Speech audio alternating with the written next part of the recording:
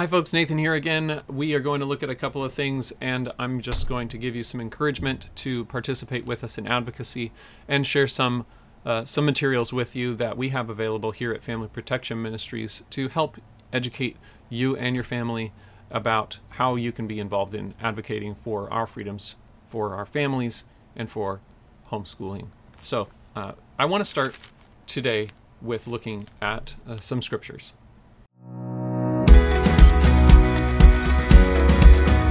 Welcome to the Front Line with FPM, where we talk about California politics, homeschool freedom, parental rights, and the family. I'm your host, Nathan Pierce, and thanks for joining us today. Let's jump right in and see what's going on here on the Front Line.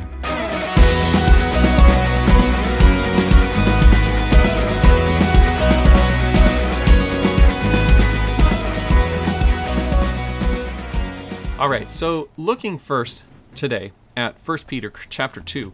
1 Peter chapter 2, beginning in verse 13, it talks a little bit about government, and you've probably heard me mention these verses before, but I want to go over them quickly again to remind us of the importance and the clarity with which God tells us that we are to engage with those that are in authority. So, 1 Peter chapter 2, beginning in verse 13, submit yourselves for the Lord's sake to every human institution, whether to a king as the one in authority, or to governors as sent by him for the punishment of evildoers and the praise of those who do right. For such is the will of God, that by doing right you may silence the ignorance of foolish men. Act as free men, and do not use your freedom as a covering for evil, but use it as bondslaves of God. Honor all people, love the brotherhood, fear God, honor the king. Now, there's two things I want to point out in this passage. First is that God is telling us to honor those in authority, and he specifically spells out the purpose of authority, and we'll get to that, but he's saying to submit yourselves for the Lord's sake to every human institution. Submit, it means to put under and to acknowledge the authority that the other has over you. So in this case, he's saying that we, as Christians, believers, we should be submitting ourselves under the authority of God, but also in this case, he's talking about under the authority of a king or human. He's talking about human institutions. He says, for whether to a king or to governors as sent by him for the punishment of evildoers and the praise of those who do right. So he's talking about a king or governors. So he's talking about a sort of hierarchy of governmental authorities and recognizing that while they're under the authority of God, and we'll get into that in Romans, he's talking specifically about how we should be submitting to these civil authorities, civil government authorities, and the hierarchy. So not just one civil authority, but to all of them. No matter which one is assigned to be over you, we're supposed to be submitting to those. Now, let's look at what they're actually being told to do, or what's the role of that civil authority. What is their job? So in verse 14, he says, to governors as sent by him, that's the king, for the punishment of evildoers and the praise of those who do right. So he's saying that their purpose is to punish evildoers and praise those who do right. In verse 15, he says, for such is the will of God, that by doing right you may silence the ignorance of foolish men. So if we do right, the idea here is that if we do right, the government officials that God has ordained will be the ones to reward us for doing what's right and not punish us for doing what is evil, because the job of government is to punish evil and reward righteousness. Let's flip over to Romans 13. Romans 13 goes into a little bit more detail on some of these things. So, beginning in verse 1, every person is to be in subjection to the governing authorities. Very similar to 1 Peter, right? For there is no authority except from God, and those which exist are established by God. Therefore, whoever resists authority has opposed the ordinance of God, and they who have opposed will receive condemnation upon themselves. For rulers are not a cause of fear for good behavior, but for evil. Do you want to have no fear of authority? Do what is good, and you will have praise from the same. Again, the point here is that he's saying the role of government is to punish evil and reward good. He's saying you will get praise for doing what's good. If the government is doing what they're supposed to do, that's the situation. So We should be constantly seeking what is good. Therefore, in verse 4, let's continue on in verse 4. For it is a minister of God to you for good. But if you do what is evil, be afraid, for it does not bear the sword for nothing. For it is a minister of God, an avenger who brings wrath on the one who practices evil. Therefore it is necessary to be in subjection, not only because of wrath, but also for conscience sake. For because of this, you also pay taxes, for rulers are servants of God, devoting themselves to this very thing. Render to all what is due them.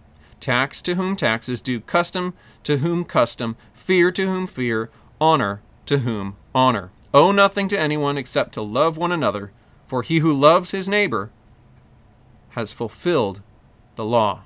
So, this is a good reminder to us that we should be doing right for the sake of the rest of society, but also for the sake of our own selves. We don't want to be punished for doing what is evil. We should be also doing these things to honor God, because he, above all, is due authority and respect and obedience. So, beyond God, these authorities from government are supposed to be subject to God, and they are, because no authority comes from anywhere except from God. The only authority that exists is that which has been established by God, as it says in Romans 13, verse 1. There is no authority except from God, and those who exist are established by God. So, we know that every ruler is there because God established him. So, next time we're complaining about our authorities, we should remember this verse and make sure that we are not disobeying God by disrespecting that authority. Because we're supposed to also, as it says in verse 7, render to all what is due them, tax to whom tax, custom to whom custom, fear to whom fear, honor to whom honor. So, remember these things and consider that God is over each of these levels of government, no matter which level it is. Let's also look at Romans 8. As we look at all these government authorities and we see how evil some of them seem to be, and they seem to be promoting ideas that are evil, we can also acknowledge that, as it says in Romans 8:31, if God is for us, who is against us? Now, he's not asking you to make out a list of all of those people that are opposing God, opposing his people. It's sort of a rhetorical question here in the middle of this text. He's saying, who can be against us? Who is against us in the sense that no one can stand against God. God is bigger than everything and everyone that ever existed and ever will. And so we can remember that no matter what we're up against, God is with us, and he's bigger than all of those things, so no one can stand against God, and no one can stand against us. If we're with God, we are on the winning side. So ultimately, no matter how bad things look, God's going to win. God is winning. God is winning now. Sometimes it's hard to see it, I know. But we can remember God is faithful, and he is working his good work in us, through us, and all around us. So don't forget that. Finally, James chapter 1. James chapter 1, verse 5, but if any of you lacks wisdom, let him ask of God, who gives to all generously and without reproach, and it will be given him. So if you are not sure how to engage in any of these political battles that seem to be going on and seem to be maybe over our heads or seem to be bigger than anything that we can understand, we need to go to God, because he is bigger than these issues. He's bigger than everything that's going on around us. And he will give us wisdom if we ask him for it. We need to ask God for wisdom. Ask God for wisdom as to what things to engage in, how to engage in them, and he will give us that wisdom. So, I hope that that can be an encouragement to you and a help to you as you seek out how you can be a part of fighting these battles. Well, hi folks, Nathan here again. We are going to just look at a couple of the resources we have here at Family Protection Ministries. And while things are kind of heating up here in the legislature here in California, I don't have anything new to report to you in terms of something that's directly attacking homeschool freedom, although we do have a few things that we are going to be addressing with amendments, but I think they will be dealt with fairly quickly and easily, painlessly, as much as we can do that with some work behind the scenes, and hopefully they won't end up needing to get lots of people involved in them. So for the time being, though, I wanted to just sort of encourage you. I know sometimes it feels like so many people have thrown in the towel, left California, left you holding the other end of the towel maybe, where you're frantically snapping the towel in a semicircle around you at the wolves that seem to be all around us. However, we know that God is bigger than all the issues that we face today, and like many Christians throughout the millennia before us, and those that are around the world living under various levels of persecution, we can be grateful to God that we have a government that will listen to us and we are able to engage with them. And so I believe that it is our duty to engage with them, to give them the respect that we are called to give them, and to pray for them as we are called to pray for them.